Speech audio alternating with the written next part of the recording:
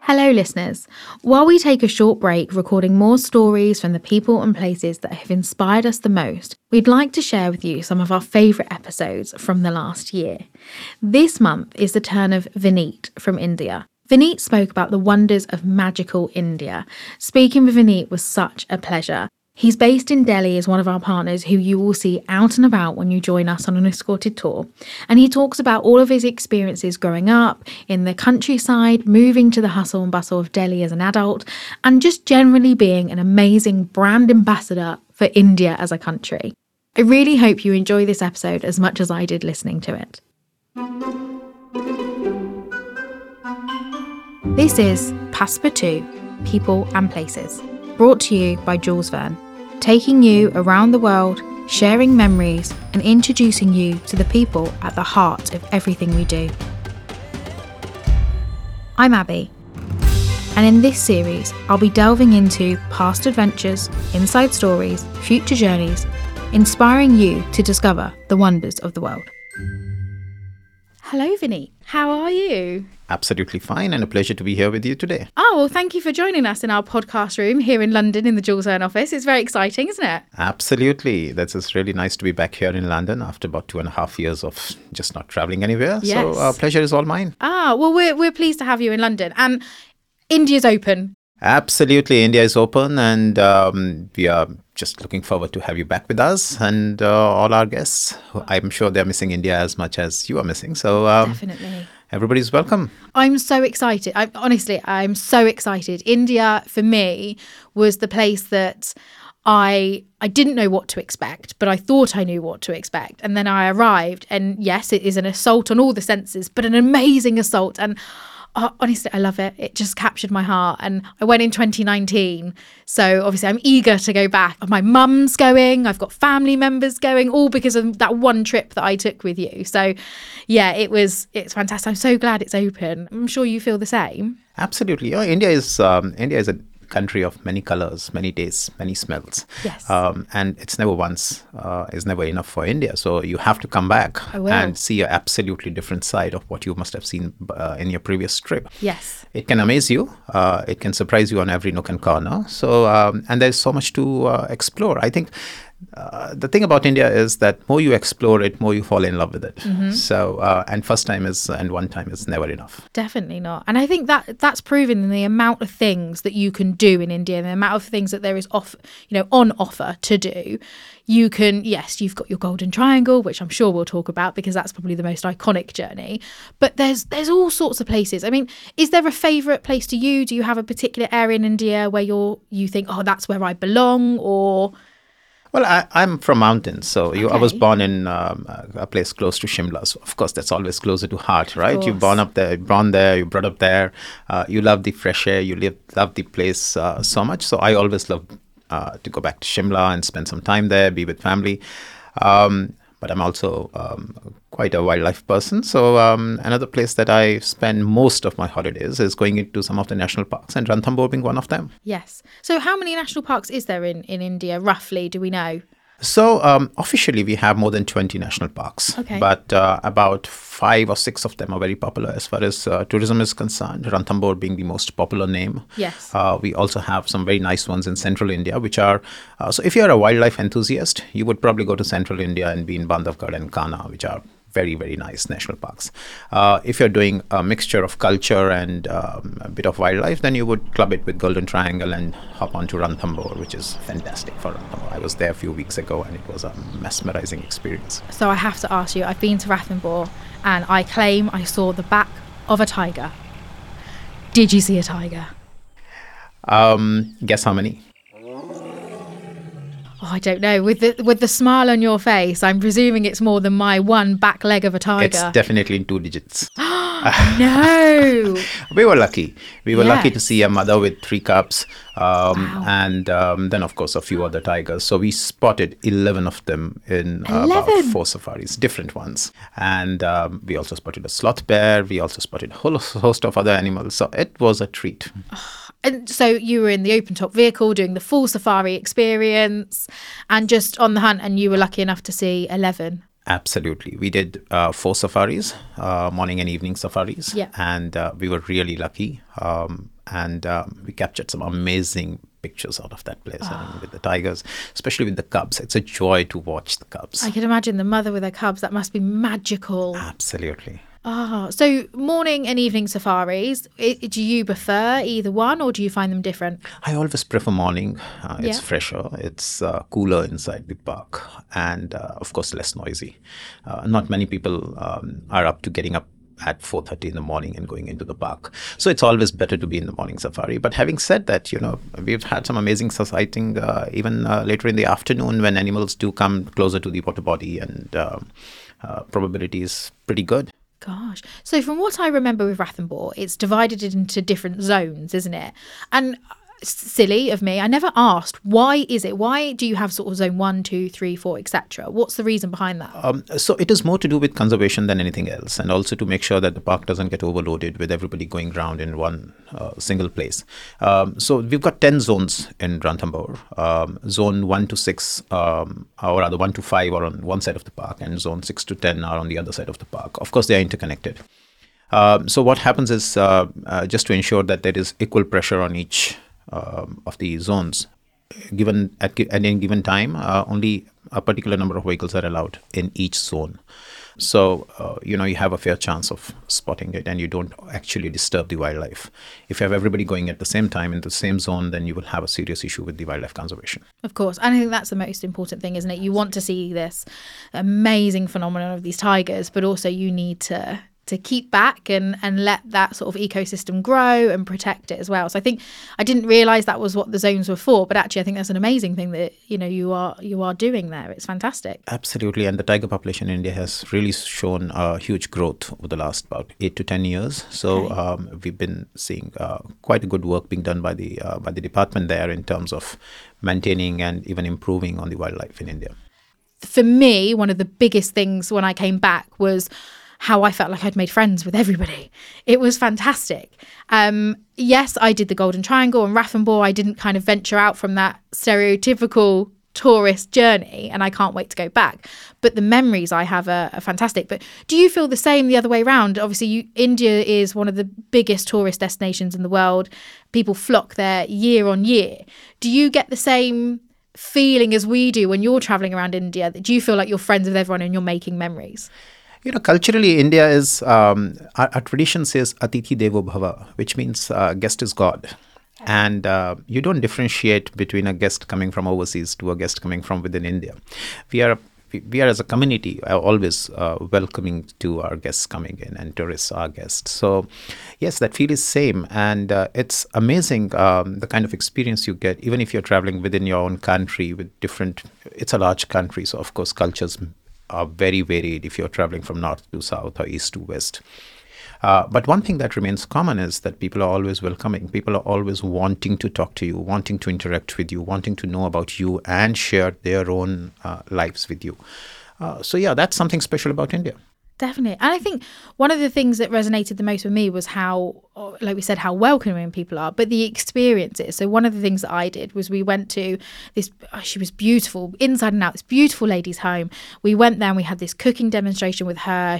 And we prepared this meal and we ate with them in their dining room and we looked at their wedding photos and I just felt so loved that she opened her home and her heart to us in such a short amount of time. And I think those experiences are really personable and important. Do you do a lot of them in your role when you're traveling around India? Do you get to do these experiences? So let me put it this way. We are in the business of creating experiences, and we say, come explore with us and come experience the country with us. So when we have to go and curate these experiences and also offer them to our guests, of course we have to see them, we have to experience them. But it's not in India. You don't really need to go and look for an experience. You go around the corner and there's an experience for you. You go around another place and there's a different experience for you, and that's what about this country is.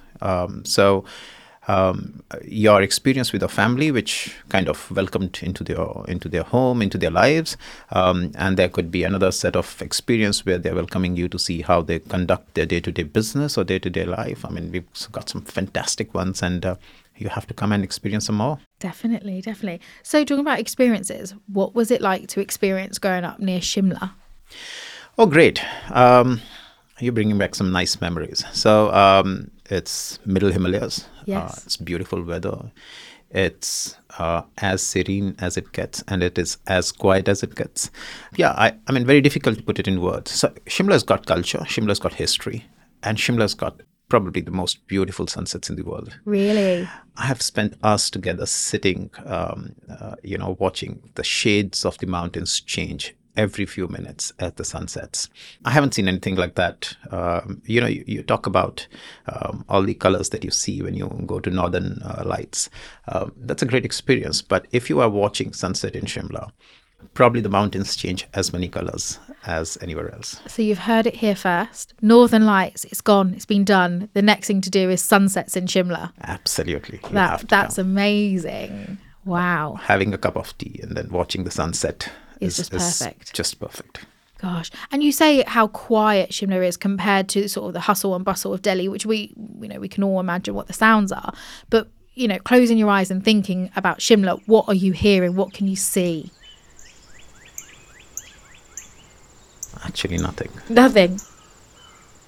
Complete quietness. It's so quiet. So, I moved to Delhi, of course, for my job about 20 odd years ago. And every day I question myself, why can't I be back in Shimla? Really? But that's, people come to Delhi. There are people who love Delhi. There are a lot of them who wouldn't want to go out of it because of the life that is there, the activity, the opportunities. And of course, Delhi has a lot of culture and history as well.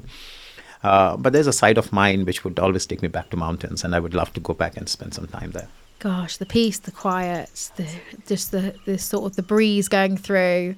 That's where you want to be, watching that sunset, drinking your tea. Watching the beautiful toy train shug up to Shimla station and just be there. The toy train, we haven't spoken about that. That's probably one of the most famous things to do in Shimla. And it is. The journey is amazing. Mm-hmm. The train goes through some of the most beautiful sites, over some very, very historical bridges, some very nice tunnels which were built more than a century ago. It has so much to talk about. But the experience is great. You're also sitting next to some local people going on their daily commute and getting to chat to you. More than happy to chat with any of the guests. And quite an experience. Gosh. So why is it called the toy train? Well, it's still narrow gauge. It still is a very small train. It doesn't have that many, cabins to go. And that's why probably it's more like a symbolic thing. Yes. But it still looks like a toy train. If you're, on a mountain watching it go through, it looks like a toy train going around. Gosh, wow. It makes you feel quite godly, I can imagine, sitting in the mountains, watching the toy train go up, feeling like a giant. It does. So taking the train round India is an amazing way to see the sights. I've done the train from Delhi to Agra, which was an experience. The station alone is an experience.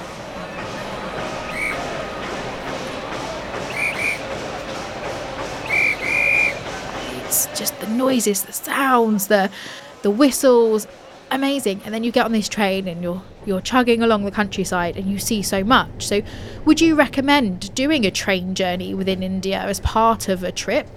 So if you want to assault on all your senses, you should do a train holiday. It can't get better than that. Being at a railway station in India is truly an amazing experience, as you rightly said. But yes, there are some luxury train holidays that we do have in India. Palace on Wheels is a name which is known. I think everybody knows about Palace on Wheels. And it's a great experience to be on that for 6-7 nights. There's another one which is Maharaja Express, where you kind of really live up to the name of Maharaja or the royalty and travel for about 6-7 nights. So it's a great option to have. But even if you're doing a short journey like what you did from Delhi to Agra, it's a great experience. And I would highly recommend that, if you're coming to India, get at least one train journey included in your tour. Perfect. So there's something for everyone regarding the trains. Even if you're not a train enthusiast, it's something you should experience for sure. Yes, because as you said, being at the station, going through the countryside on this train journey, and it's very comfortable. The trains are as luxurious as they get. So you don't really have to worry about that. But the experience of being at the station, the experience of traveling with locals and listening to the chit chat as you do that 2-hour journey or a longer one is always fantastic. Oh, amazing. So Shimla was perfect and calming and an amazing place to grow up. And then you took that move to Delhi. And as you've mentioned, it's noisy, it's in your face, it's old, it's new, it's cosmopolitan, it's traditional, it's everything. For you, is there anywhere in Delhi that you do sit back and go, oh, this is my sanctuary, this is calm? Or is it just a complete amazing frazzle of everything? So Delhi's got everything. For everybody, it's got something or the other, right? So if I need my peace in Delhi, I would go and spend some time at Humayun's tomb. I don't know if you've heard of it, but Humayun's tomb is a beautiful structure right in the middle of the city. And in my view, it's even better than Taj Mahal. If you look at it from my perspective, it's so big beautiful. Statement, Vineet. Yeah, big it statement. And I can spend hours sitting there. Adjoining is a place called Sundar Nursery, which has been recently restored by Aga Khan Foundation, and they've done a fantastic job of it. Another place where you could just go and spend hours together and do nothing. So if you want mental peace, go to Humayun's tomb, go to Sundar Nursery and do your stuff. But if you want real life, nightlife action, there are enough options. In Delhi, you've got nightclubs, you've got some of the most fine dining restaurants that you could think of, some of the best there, and the hustle bustle of the city to live with. And you've got some fine hotels, some of the most fantastic luxury hotels with beautiful views of, the iconic Taj Mahal. But you've also got these amazing local restaurants where I don't think I've ever tasted food that's tasted as good as in India, where I didn't know what I was ordering and my lovely guide ordered it for me. I think that's probably one of the most, for me, what resonates the most is the people, but also, I can taste it now, that paneer, I can taste it. It's fantastic. And like you said, there's so much to do, but food-wise in India, is there anywhere in particular that you think, is there an area that's got the best food? Or do you think... That's a very tough question.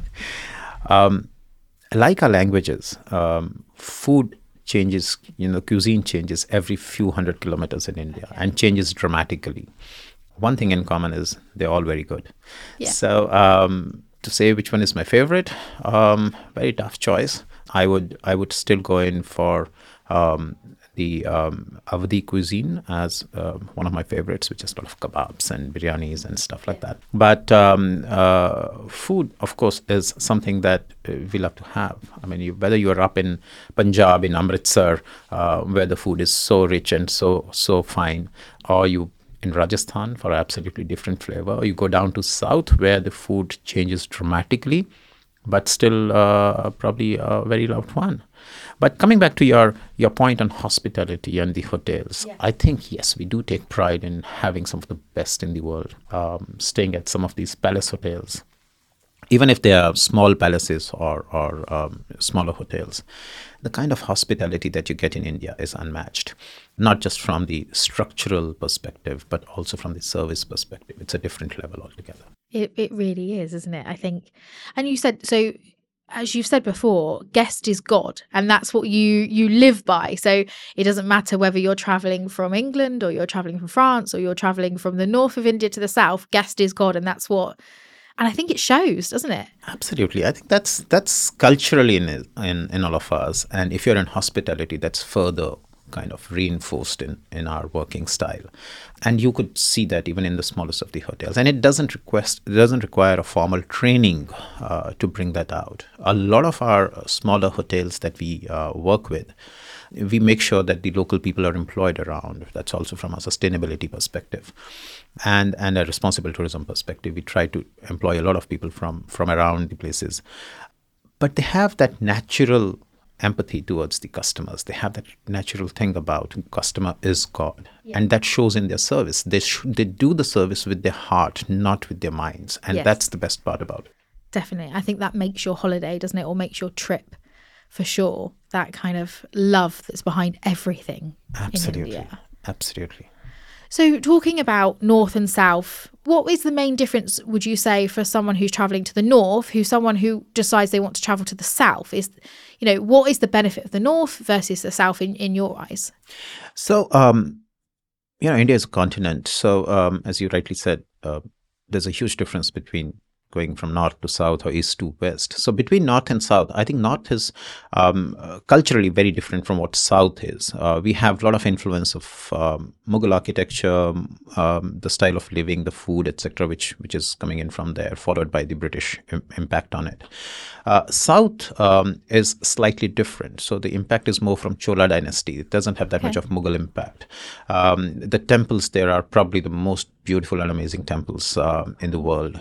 It's a treat to be in Madurai and see the temples out there, or further down near Tanjore or Trichy. They make such a difference, and they're unbelievable in the kind of architecture that exists there. You can't fathom as to how were they built, and when there was no technology and there were no machines. So that's remarkably different than what you see in North. So culture, the architecture, the kind of monuments that you see in South are very different. And while people are still very welcoming, there's a difference between the way you would interact with the North Indian versus way you would interact with the South Indian. I mean, North Indians would be more forthcoming or more open, or, a bit more talkative than South Indians, who would be a bit more reserved, who would be a bit more to themselves. Right. A bit more laid back, maybe? Not really laid back. Okay. I think that we will leave to Goa. Yes. Which is a beach destination, and people like to take life easy out there. But no, some of the best brains in India come from South India. So talking about Goa, as we said, a beach destination, I don't think people necessarily think of India as being a bit of a beach destination, but Goa is the perfect pairing for exploring India and then travelling down and relaxing. So tell me what you can expect from Goa. Just about everything. So Goa is primarily two sides. There's a North Goa and there's a South Goa. So if you want a relaxed holiday, serene holiday, no noises, go to South of Goa. If you want action, go to North of Goa. So it's something like that. But beautiful beaches, a very good nightlife, excellent place to be in. So highly recommend it. So after your trip to India, where you've had assault from all sides on your senses, you want to now go and spend a nice beach holiday. Go down to Goa for 3 to 5 nights. And come back after a full round trip. Perfect. That sounds like the perfect way to actually end a holiday in India, absolutely. Rather than getting straight back on the plane and jumping home. I know. It takes time to digest all the memories, so it's better to go and, reflect what you saw, what you felt, what you smelled in Goa, and come back then. What better way to reflect, though, than lying on a beautiful beach? So, Vineet, as a touring company, obviously what we do is escorted touring. And being escorted means that you have a local guide. Why is that different to exploring India on your own? What do you get from the guides and your team in India who provide this amazing holidays for us? What is the difference? So let me just go back to the point that I mentioned about Atithi Devo Bhava. One, our guides are not just regular guides who have been given a license to take you around. They do it because they're passionate about it. And the second thing is that most of our guides are from the area that you're traveling to, right? So they know it like their backyard. They are passionate about it because they're talking about their family, they're talking about their culture, they're talking about their place. So, and they give you the side of the story which you would normally not find anywhere. Right. Our selection of guides is very careful. So we try to make sure that we have most of the people from the area that you're traveling to, which helps us deliver this special service. We have guides who sometimes take you to meet even their family members and have an interaction with them. So that's what makes difference. And I think from both our perspectives, yours as a tour operating, us as your partners in India, there are two people who make most of the difference for us. And one is our tour guide and the second one is our drivers. Yes. And we take utmost pride in having some of the best in the country. They have to be the best in the country. I have been travelling down a road which was completely clear, doing probably about 40, 50 miles an hour. And then all of a sudden, swerve, cow. And I was where did the cow come from? How did you swerve? How did you see this? We'd been driving the journey to Rathenborough. It had been quite a while. We'd all been up early. And I think maybe sometimes people overlook the drivers. They're fantastic. Some of the things they have to navigate and look out for on these journeys, and they keep you safe. They really do. Especially the way we drive in India. I mean, it's quite an adventure. I won't recommend anybody to self-drive in India coming out from here. But our drivers are probably, the best drivers we have. They are very well trained and they're very attentive. And they're not just alert and attentive in terms of their driving. They're also very make sure that, the guests are comfortable while they're driving around and take you from one place to other very safely and comfortably. Definitely. They often point things out as well. You often see them point to the guide and go, look over there. And then everyone sort of, you can see on sort of the minibus or coach, whatever journey you're travelling in, you can see people going, oh, the driver spotted something. What are we missing? And everyone's cameras are out because they're essentially your version of a spotter outside of Rathenborough, aren't they? Absolutely. And again, going back to it, they're passionate about it. Yes. So they love to show you things around. They're not just there to drive you. They want to show you the things around. So they also keep looking out for what is something that would intrigue you, what is something that you would enjoy watching. And if they do spot something like that, they will definitely, tell the guide or tell the guest directly to look in that direction. Definitely. And I think the way we've said it before, and we'll say it again, people make memories. People are a part of that. They make your holiday, and the guides and the drivers and from everything from the hotel service to everything it's so important. But I think the most important things are the guides and the drivers, because they are the ones that you're learning, aren't you? You're being taught. Absolutely. So we are in the business of experience making, right? If we can't create experiences, if we can't give you that experience and that lives with you for your life, we have failed. Yeah. Monuments, everybody can show you. Yes. Experiences, that's what lives with you. You would probably look at a photograph and say, yes, I've been to Taj Mahal. But if you've had a great experience while you went to see Taj Mahal, that's what probably is going to be better than just seeing a picture of Taj Mahal. Yeah, and as you're talking about the Taj Mahal, the thing that's popped into my head, which is probably something that's very silly, but it's something that stayed with me the most, was I was desperately trying to take a picture because, you're there and you want to take a picture of it, although you've seen it on pictures, you want to take your own.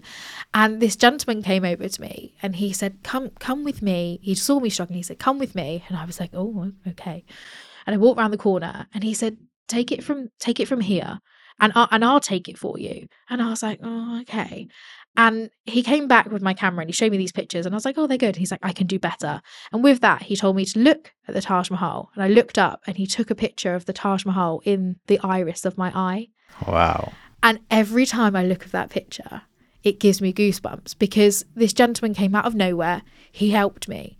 And then he was like, have a lovely trip. And I was like, you too. And he walked off. And he won't know the impact he had on me. But that picture to me is amazing because, yes, it's very artsy, but for me, that was me looking at the Taj Mahal. I wasn't just there standing in a picture. I was physically looking at it and taking in, and someone caught that moment. And I'd completely forgotten about that memory until you sort of said then about the people and the guides. And absolutely. And those are the experiences, right? That's what is going to live with you for your life. Whenever you'll think about Taj Mahal, you will think about that guy and you'll think about that picture. Exactly. No, it's fantastic. And I might be biased, but I definitely think you provide the best experiences for sure. I'm glad we can do that, and I'm hoping we can keep improving and have you back with us for some more of them. So we've spoken obviously about India because this is your passion, it's where you're from, you're representing it. But what's it like for you travelling to London? Obviously we're in London today, the weather's lovely, but it's not always like this. Do you enjoy travelling elsewhere out of India, or do you think actually no, India's got everything I need and I that's where I want to be? Well, if it was for a holiday, I would still find places in India. It's so much different, starting from Ladakh right up till going down to Pondicherry or to east or west. I've been traveling over the last few months to various parts and I've really enjoyed being in every part of the country. But that doesn't mean that I don't love coming to your country. It's beautiful out here. I started my journey. This trip has been a little longish one, and I started up from Manchester, drove down to York. We went up to Glasgow. Beautiful countryside. Love to be here. But for a holiday, I would still find some very interesting places in India. Of course. My favorite one being Ladakh. Yeah. I've been there many times, and probably a different world altogether. So what do you love the most about it? It's just the terrain. It's just the destination itself. you can't imagine it. Yeah. It's got absolutely different. It's a contrast to what you can see anywhere else in the world.